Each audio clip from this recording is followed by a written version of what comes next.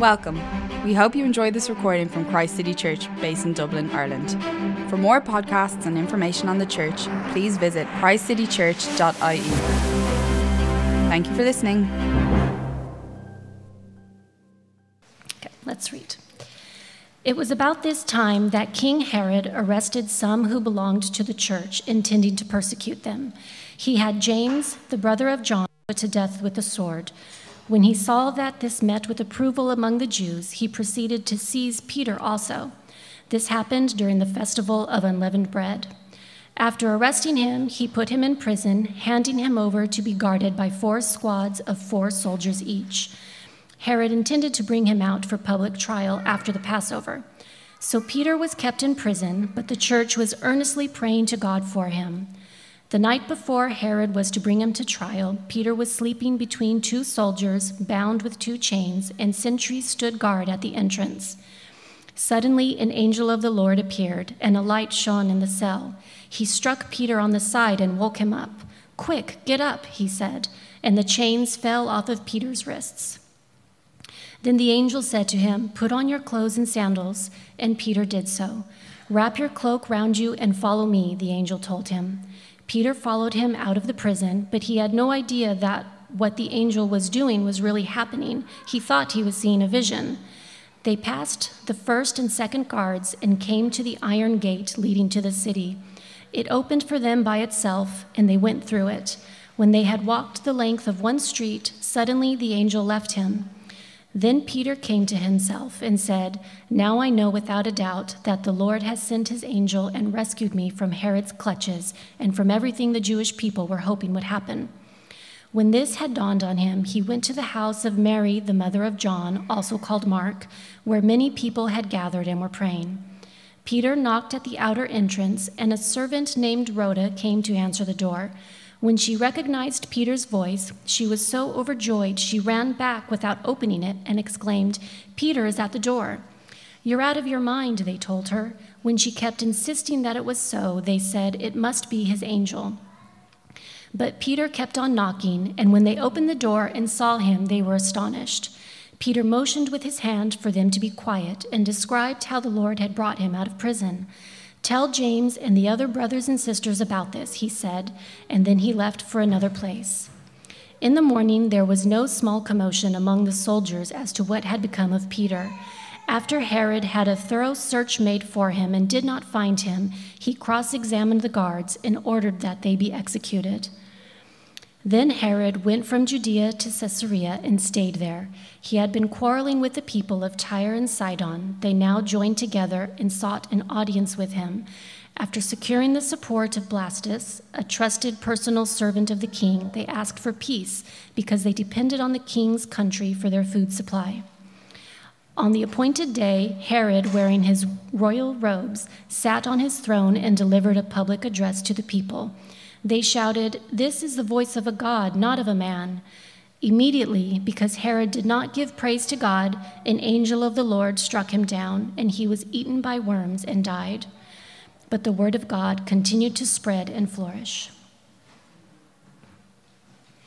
And now I'll say a quick prayer for Matthew and the lesson. Father God, I just want to present our service, our worship service to you today. I pray for Matthew as he's going to teach us today. He's going to bring his lesson. God, I ask that you speak through Matthew. And I pray for everyone here that's going to be listening to the lesson. I pray that we are encouraged, we are edified, and we are challenged by listening to your word today. And it's in Jesus' name we pray. Amen. Amen. Thank you, Angelina. Good afternoon, Christ City Church. We do not have the heaters on today. If anybody wants the heaters put on, do let us know. Unfortunately, we do not have air conditioning, but it will not be long before we need the heaters back again. So if you can put up with the heat today, that's great. And if we can stay awake in the next 20 to 25 minutes, that also would be great. So we're in week 3 of our new series called A Gospel for All. We're in the book of Acts. And you know, it might sound straightforward that the gospel is for absolutely everybody. It might be straightforward, and we might all understand, and I think we could all agree that the gospel covers every color, class, creed, and culture. The gospel's for absolutely everybody. But the thing is, if this is actually true, if this good news extends to absolutely everybody on the planet, then it will not go unnoticed. It won't go unnoticed. Let's get this going. There we go. Because a gospel for all is going to invite opposition. And so this is where we're at today. We're going to be looking at some opposition. We can see from the reading what the story was with King Herod from start to finish. And so today's passage begins with Herod ruling as king, James put to death, and Peter in prison, and he's soon to join James. So it seems tragic, but yet the passage ends with God ruling as king, Herod being killed, and Peter having been broken out of prison. All in the space of Acts chapter 12, it is incredible, the transformation that we see.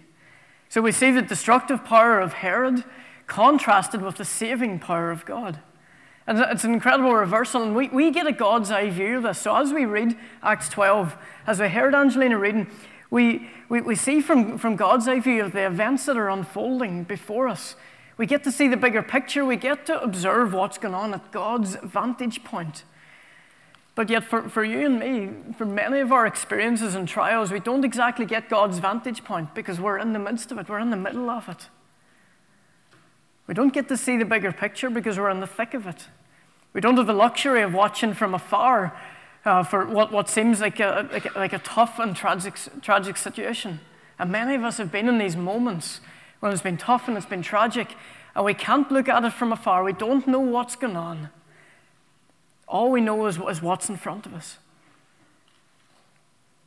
So we're going to see in Acts chapter 12 today 2 expectations and a promise.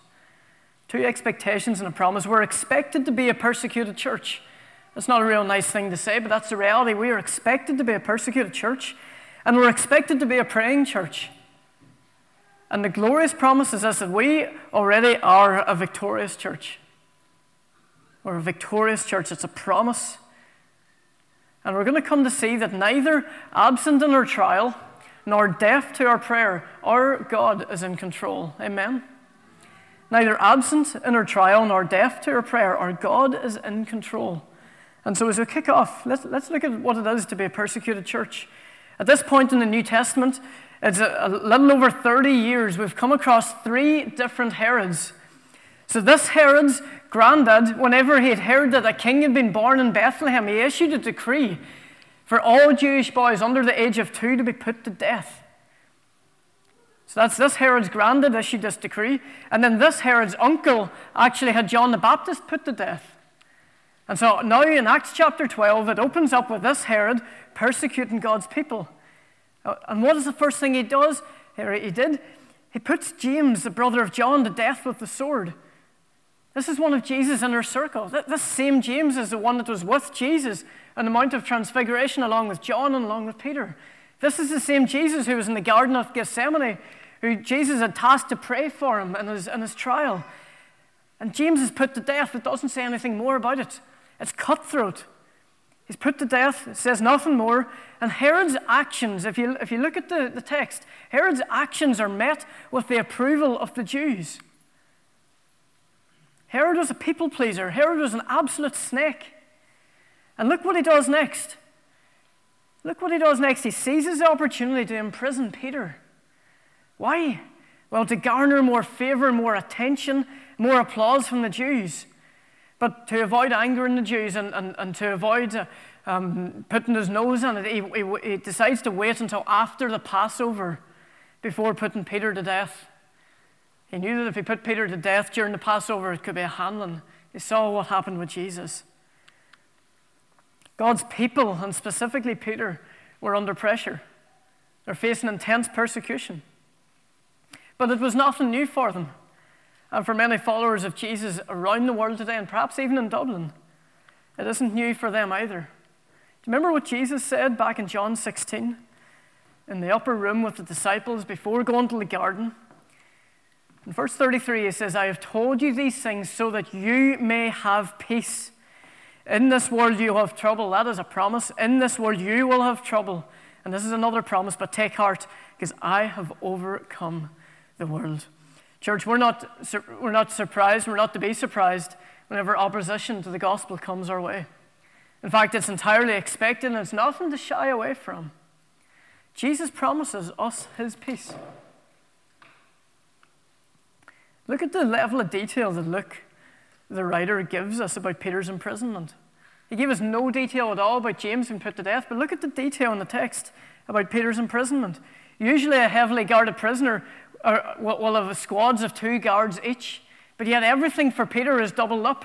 Remember, in the book of Acts, this actually wasn't the first time that Peter was imprisoned, and it actually wasn't the first time that he'd broken out of jail. Everything was doubled up for Peter, taking no chances. And on the night before he's going to trial, on the night before his death or his likely death, what's he doing? Peter's sleeping soundly. So soundly that an angel has to strike him. Has to strike him on the side to waken him up. Here is someone who fears absolutely nothing. Here is Peter so deeply at peace with God's will for his life that despite his pending death tomorrow, he's sound asleep. The very first night that we brought Abigail home, which is like 97 nights ago, I couldn't sleep. I literally lay beside her. I've put Emma now between me and Abigail, and it's brilliant. But that first night, I lay there right beside her, and I had my hand over to make sure I would keep her alive.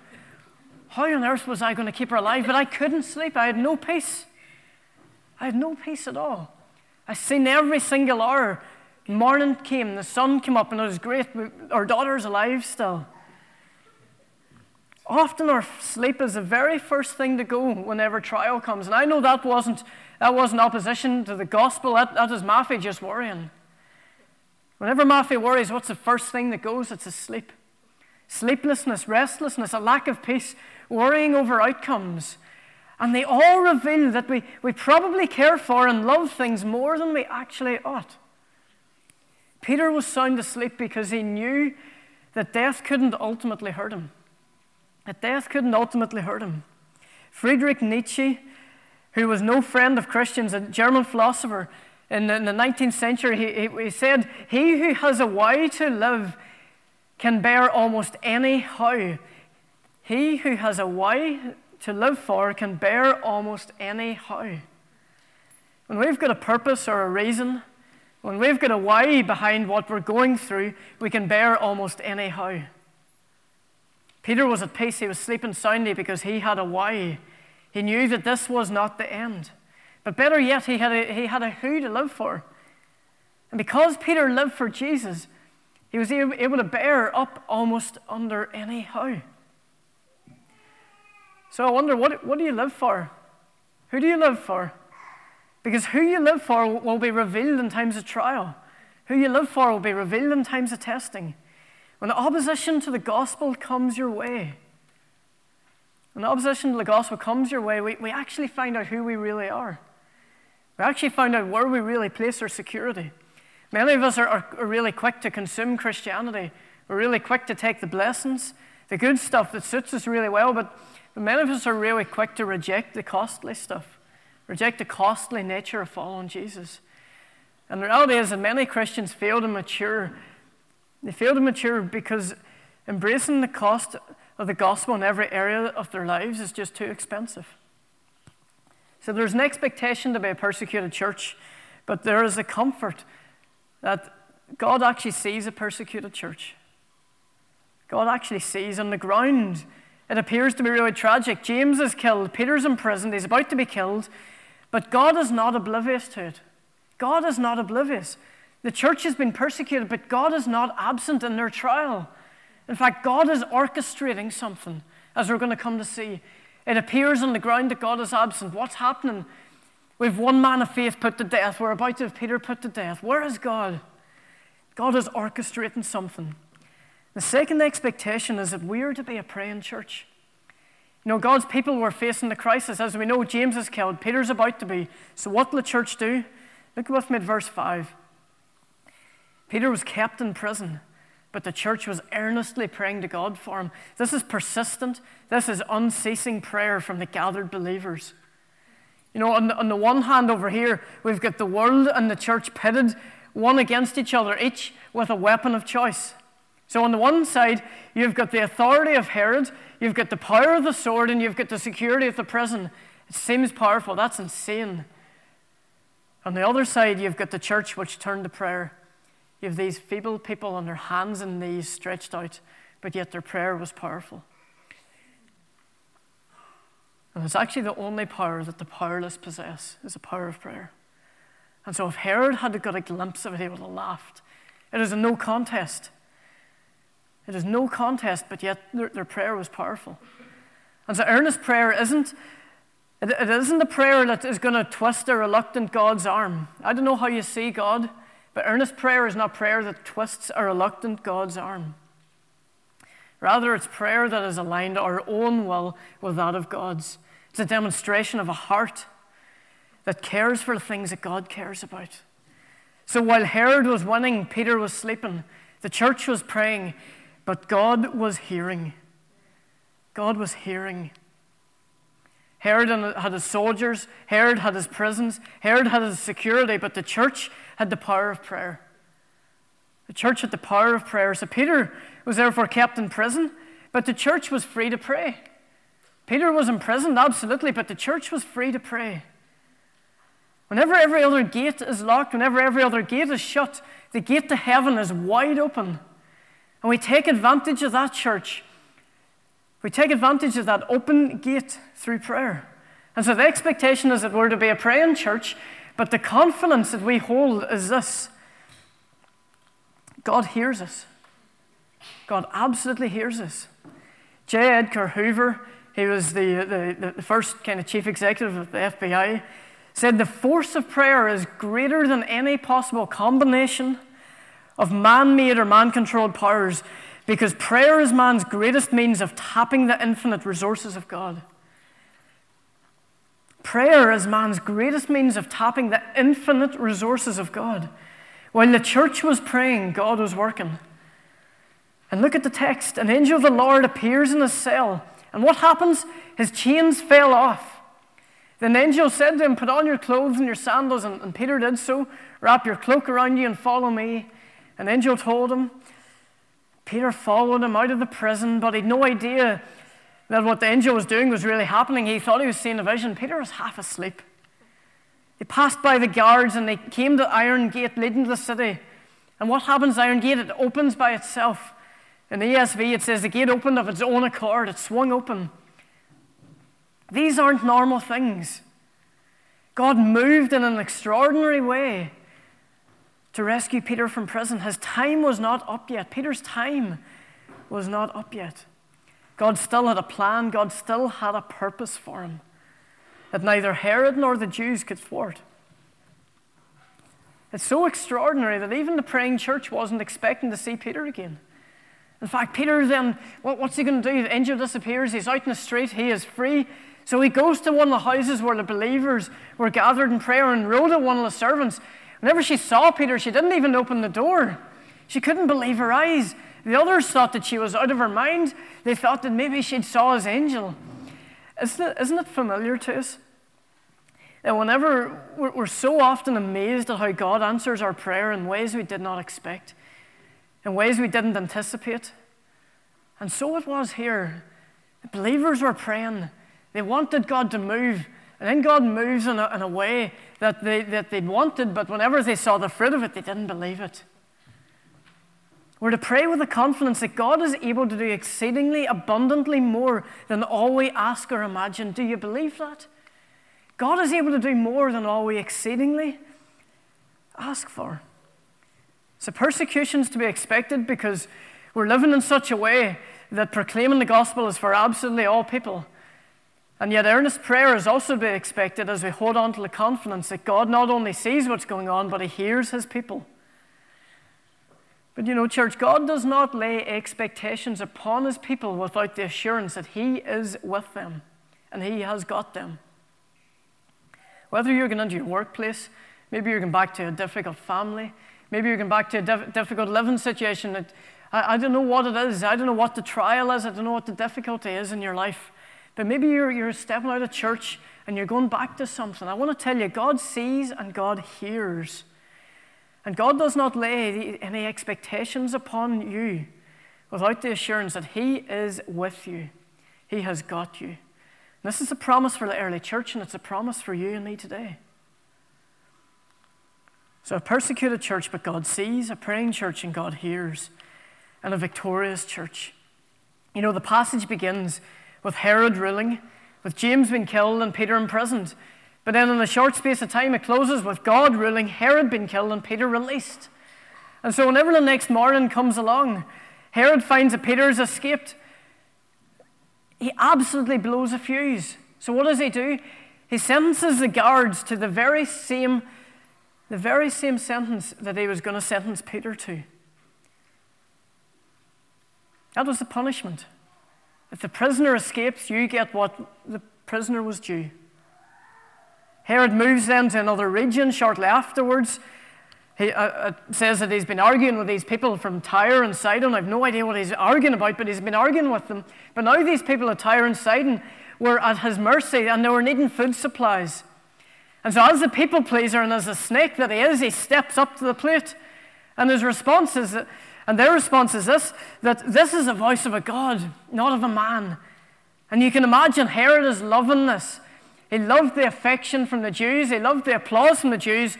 Now you've got the people of Tyre and Sidon that are giving him the very same thing. They're speaking to his heart. They're giving him what he wants. And instantly, because Herod did not give praise to God, God struck him down there and then. You know, the first century historian, Flavius Josephus, records this event in his annals of history. This is recorded in history. And he notes that Herod did neither rebuke them nor reject their impious flattery. This is in the history books. This is what Josephus said. In the space of a few days, an angel struck Peter, and Peter was aroused to life. And in the space of a few days, an angel struck Herod, and he was killed. Ultimately, Herod tried to crush the truth. And church, many have gone before us. Many have gone before Herod, and many have gone after Herod who've done the same. But yet the word of God prevails, and God's church continues to march forward. In the face of opposition, the word of God continued to spread and flourish. Very small verse in verse 24. You'd nearly miss it. In the face of opposition, the word of God continued to spread and flourish. So why was that? Well, Herod's political might was up against a small group of Christians who were earnestly praying. But yet God demonstrates that he is God and he is in control.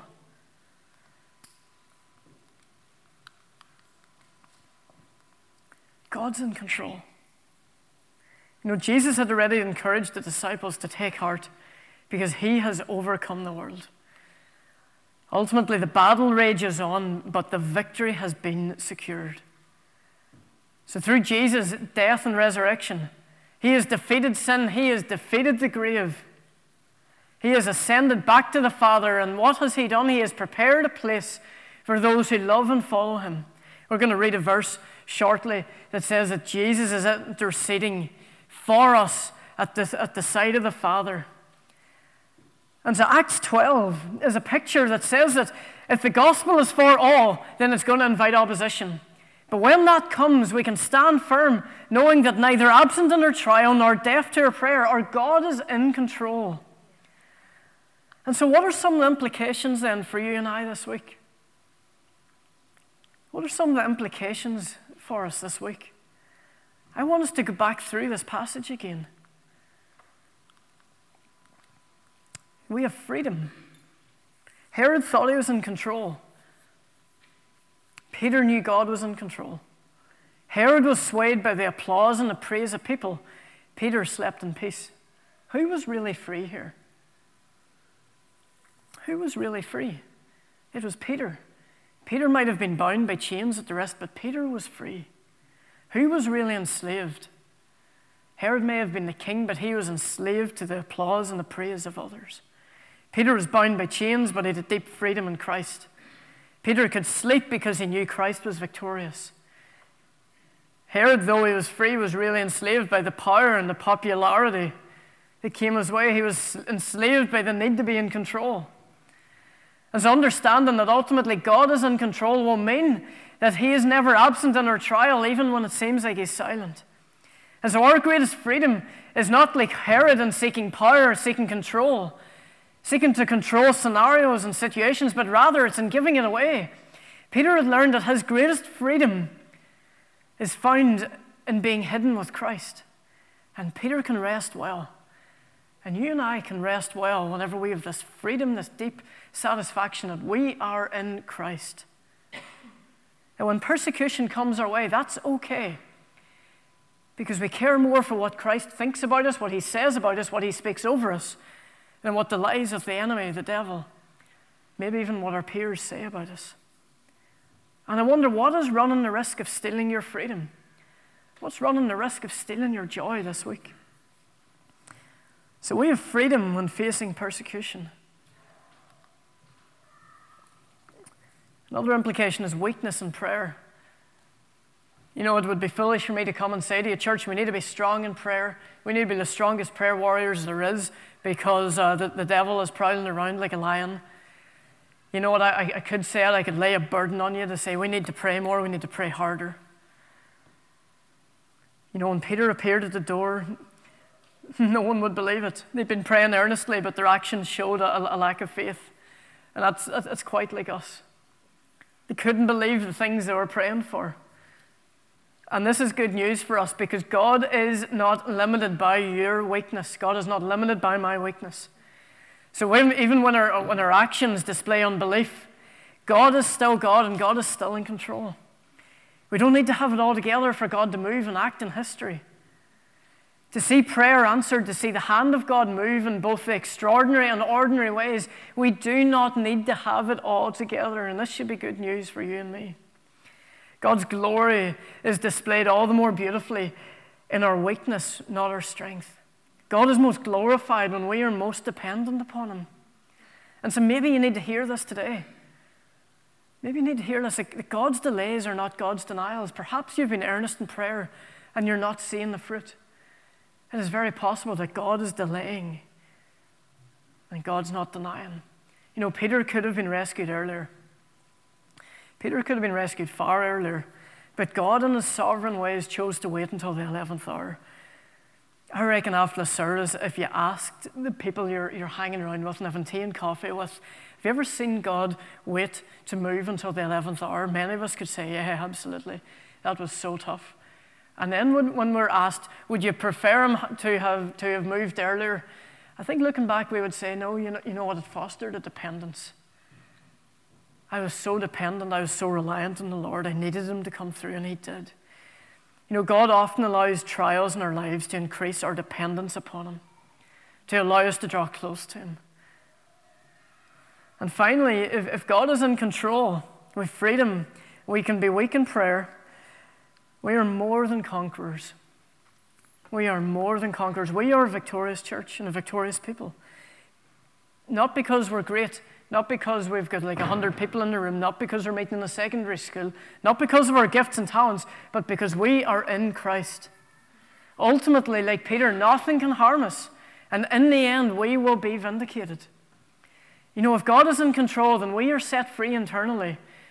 We're set free from slavery to control. We're set free from slavery to power. We're set free from slavery to applause. We're set free from the need to get victory at this side of eternity. Did you notice at the very start the two different outcomes? The two different outcomes for James and Peter. This is a tough question. James gets killed and Peter gets freed. It's a very real question in our lives. Why does God allow this to happen to one person? Why does God bring freedom to the next? We've got to trust, church, that God is sovereign. And that even whenever we struggle to make sense of it, God is sovereign. You know, Hebrews 11 records some of the heroes of the faith. And the writer says some faced jeers, some faced flogging, and even chains and imprisonment. They were put to death by stoning. Some were sawed in two. They were killed by the sword. These were all commended for their faith, yet none of them received what had been promised, since God had planned something better. You know, James is commended for his faith. James died a martyr. James is rejoicing with Jesus. Peter would go on to die a martyr, but his time was not up at this point in time.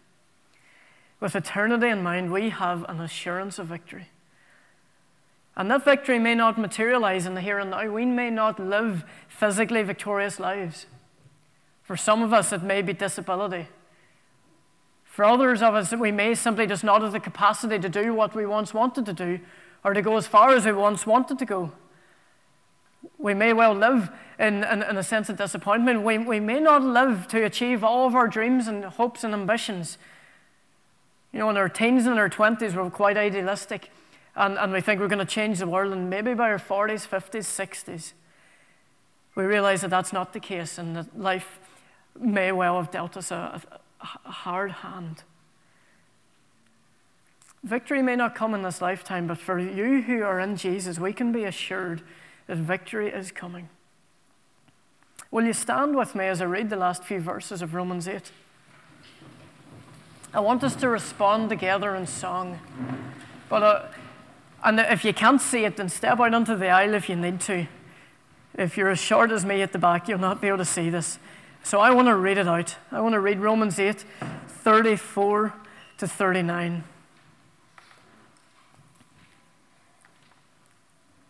Who then is the one who condemns? No one. Wow. Christ Jesus, who died, more than that, who was raised to life, is at the right hand of God and is also interceding for us. Who shall separate us from the love of Christ? Shall trouble or hardship, or persecution, or famine, or nakedness, or danger, or sword? Because as it is written, for your sake we face death all day long. In fact, we're considered as sheep to be slaughtered. No, not at all. No, in all these things we are more than conquerors through him who loved us. For I am convinced that neither death nor life, neither angels nor demons, neither the present nor the future, nor any powers, neither height nor depth, nor anything else in all of creation will be able to separate us from the love of God that is in Christ Jesus our Lord. Amen.